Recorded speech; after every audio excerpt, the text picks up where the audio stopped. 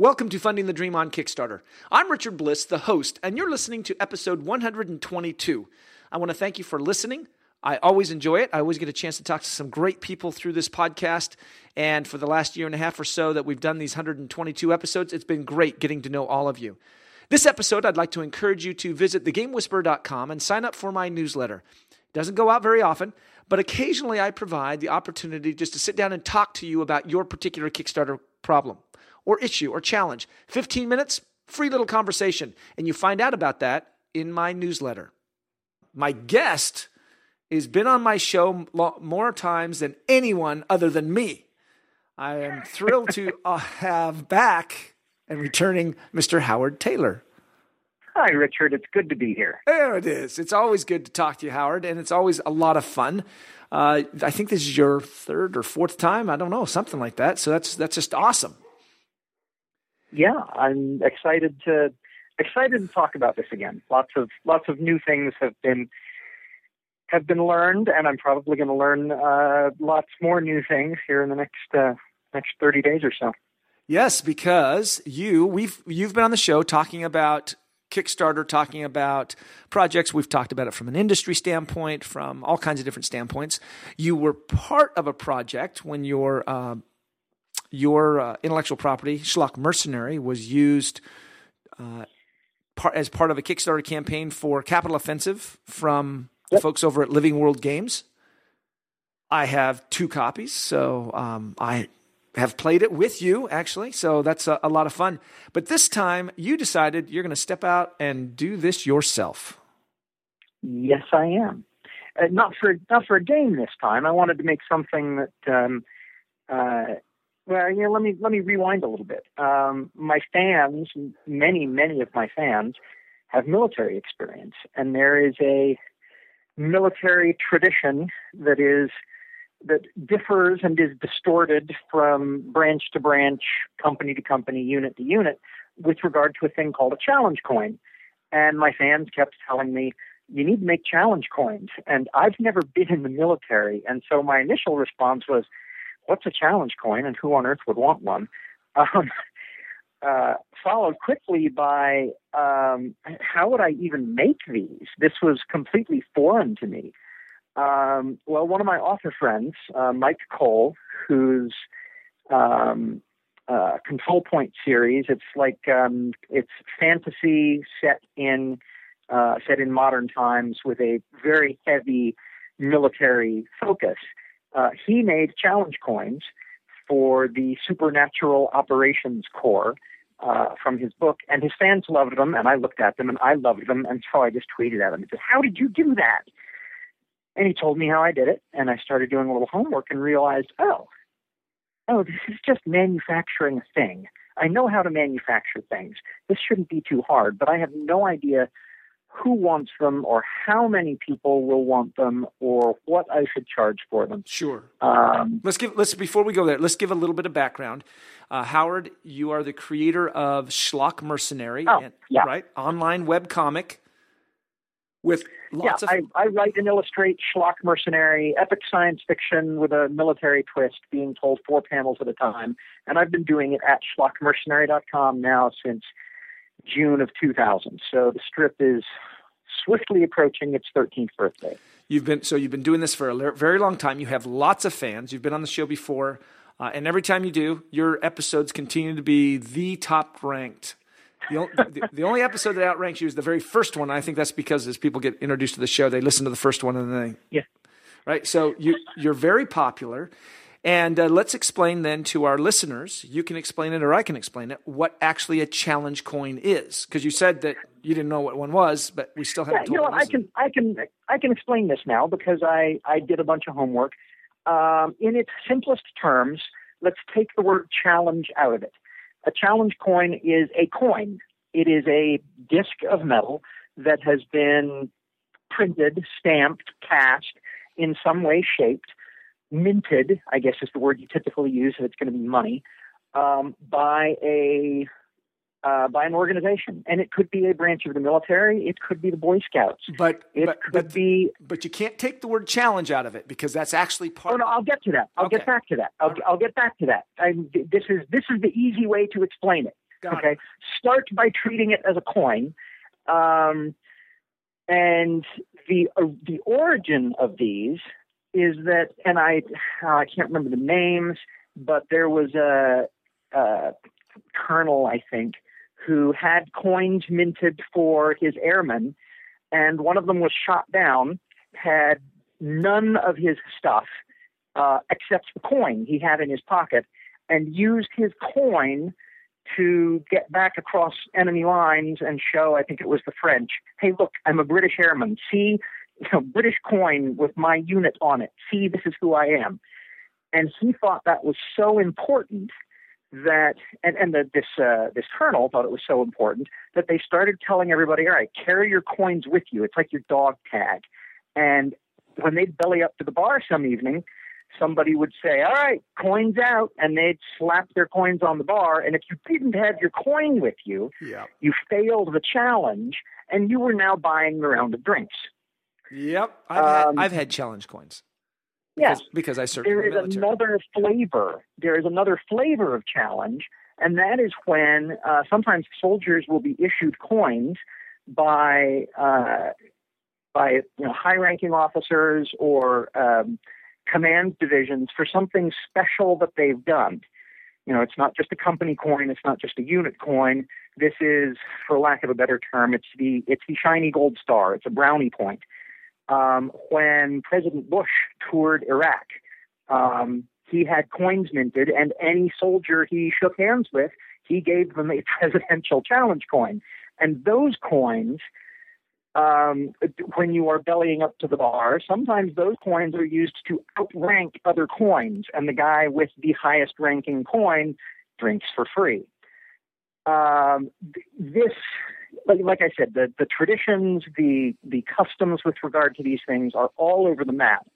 And so now, and that's why your fans came to you and said, we want this because, why? To be honest with you, I don't fully understand it myself. But if I've learned anything from surfing this wave of fandom, if I've learned anything, it's that I need to listen to them when they say they want a thing, rather than demanding that they explain to me why they want it. Sure. Does that make sense? It does make sense. And, what's interesting is that your fans have been demanding a schlock movie, and I've been talking to you about doing a schlock movie. So I'm liking this logic here, but that's a different discussion. Yeah, that's a whole different can of worms. Anyway, so with this challenge coin thing, I priced it out and realized that for really as little as $1,000, which I'm running a business, I've got the operating expenses to come up with that. For as little as $1,000, I could mint some coins, but they would be fairly expensive, and I'm not sure if they would pay for themselves. Now, that's a fairly common risk for me, is shelling out $1,000 and finding out that the T-shirt doesn't sell, or that the mug wasn't popular, or whatever. I've had merchandise flops before. As I looked at these, I thought, well, they scale so much better if instead of printing 50 or 100, you can print 500 or 1,000.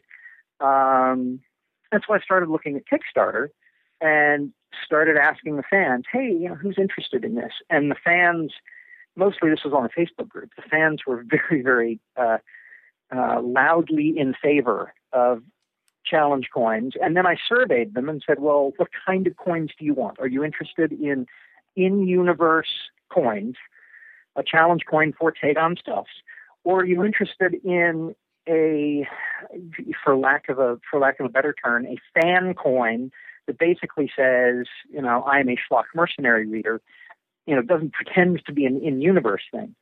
They were overwhelmingly in favor of an in-universe coin, a Take-On Stuffs challenge coin. And so, I don't ask why. I queued that up as the first thing to do.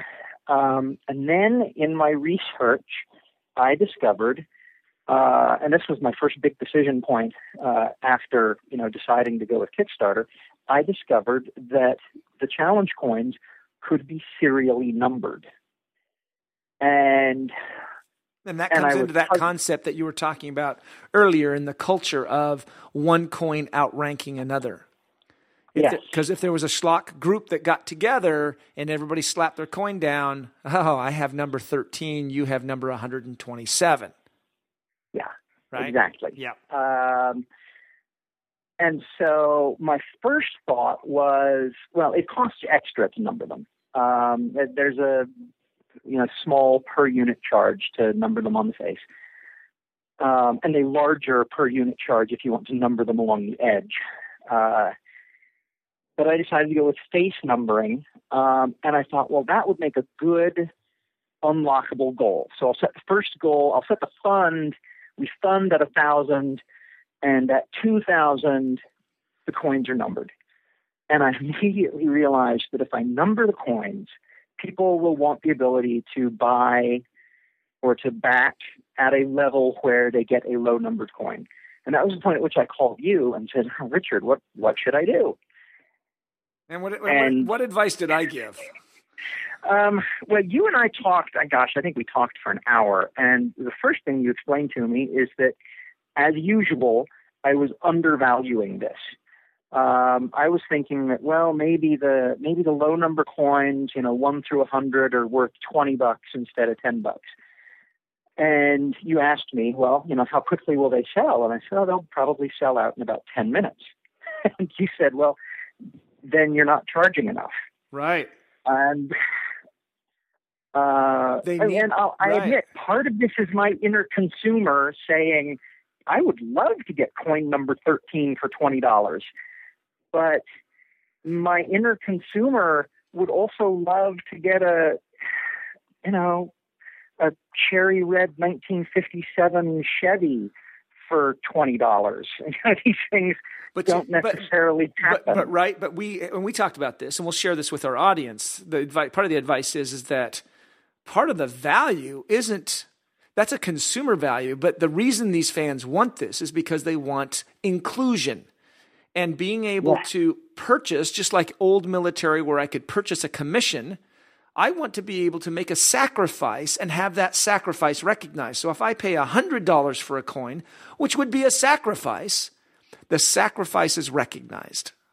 Yes. And that was what our conversation kept looping back to. And the takeaway, I think, for your listeners is, and this is going to sound hugely self-serving here on your podcast. Self-serving for me or you? The takeaway for your listeners, no, for you. Oh, okay. The takeaway for your listeners is you have seen enough of these Kickstarters. You've seen the way backer behavior works. You've seen the way fan behavior works. That even somebody like me, who many people would say, oh, yeah, he's an expert at the social media, at building revenue streams out of an online intellectual property. He totally knows what he's doing. Even somebody like me can benefit hugely from your advice. I listen to your podcast. I call you on the phone because you're my friend and don't actually charge me for that. And we could talk about undervaluing the friendship. Yeah, exactly.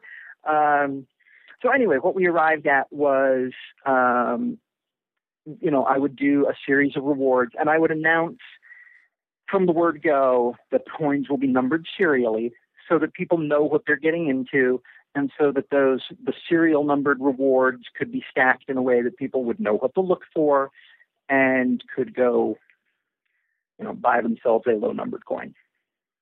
Yeah, and you have a lot of fans, and you have a lot of rabid fans. Rabid might not be the right word, but passionate, very engaged, passionate.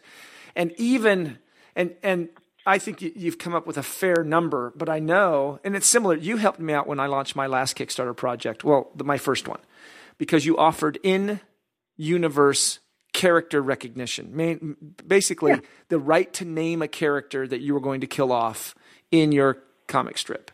And I feel bad because I promised to kill them all off, and then I didn't kill Danita. I almost killed her. Yeah, you know what? I don't think anybody's complaining. Danita hasn't complained, so we're okay. But the point is that it was very generous. You offered that to help me raise my funds.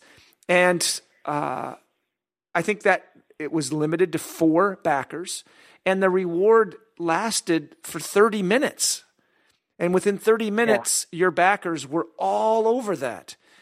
And the point here is that it would have been really nice to continue to offer it at that level and offer more, but you can't. And so your fans, and so you're doing a good job of providing the value at a point that allows them. But I know I feel bad that you'd like to be able to give them all this experience, but you can't.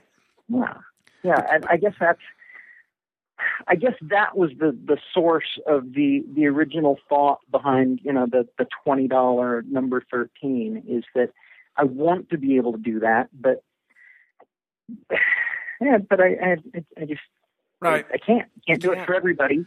So I caved to Adam Smith's invisible hand and I raised the price.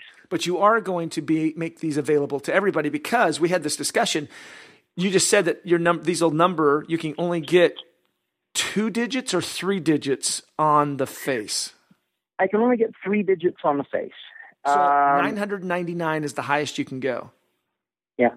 So then, well, except I can also number the side, and so I could do a series 2 coin where there is a number on the face and there is a number on the side. And if I ever get to the point that I need to make 1 million coins, you know what? I will solve all kinds of other problems with the revenue that generates. Right. I don't expect to have that difficulty. So you're going to Kickstarter. You could have done this yourself. You're going to Kickstarter mainly because. Well, at first I thought I was going to Kickstarter because I didn't understand, or I didn't understand. I wasn't sure what demand would be like. The more I look at this, the more I feel like this is a pretty easy risk. This falls into the 80-20 split, where I could afford to make a bunch of these, sell a bunch of these, and call it good. I went to Kickstarter because while there's a little bit of risk that I want to mitigate, and a little bit of uncertainty that I want to mitigate, I don't have a Kickstarter reputation. I don't have a name associated with an actual. That's right. An actual project. Because your last project was actually done through Living Worlds. It was your name, but their project. Now, just for everybody's benefit, and I think everybody listening will understand, and I understand, but let's just talk about that. We only have about a minute or 2 left. Why is it important for you to establish a Kickstarter reputation? Because there is going to come a time when a project absolutely requires Kickstarter. When I've got something that needs to raise $40,000 or $50,000 before I can get it off the ground, because Sure. I want to involve other creators. I want to make it big. And I don't want to do something like that cold. I want my name to be associated with having delivered stuff, having delivered the goods, having made people happy.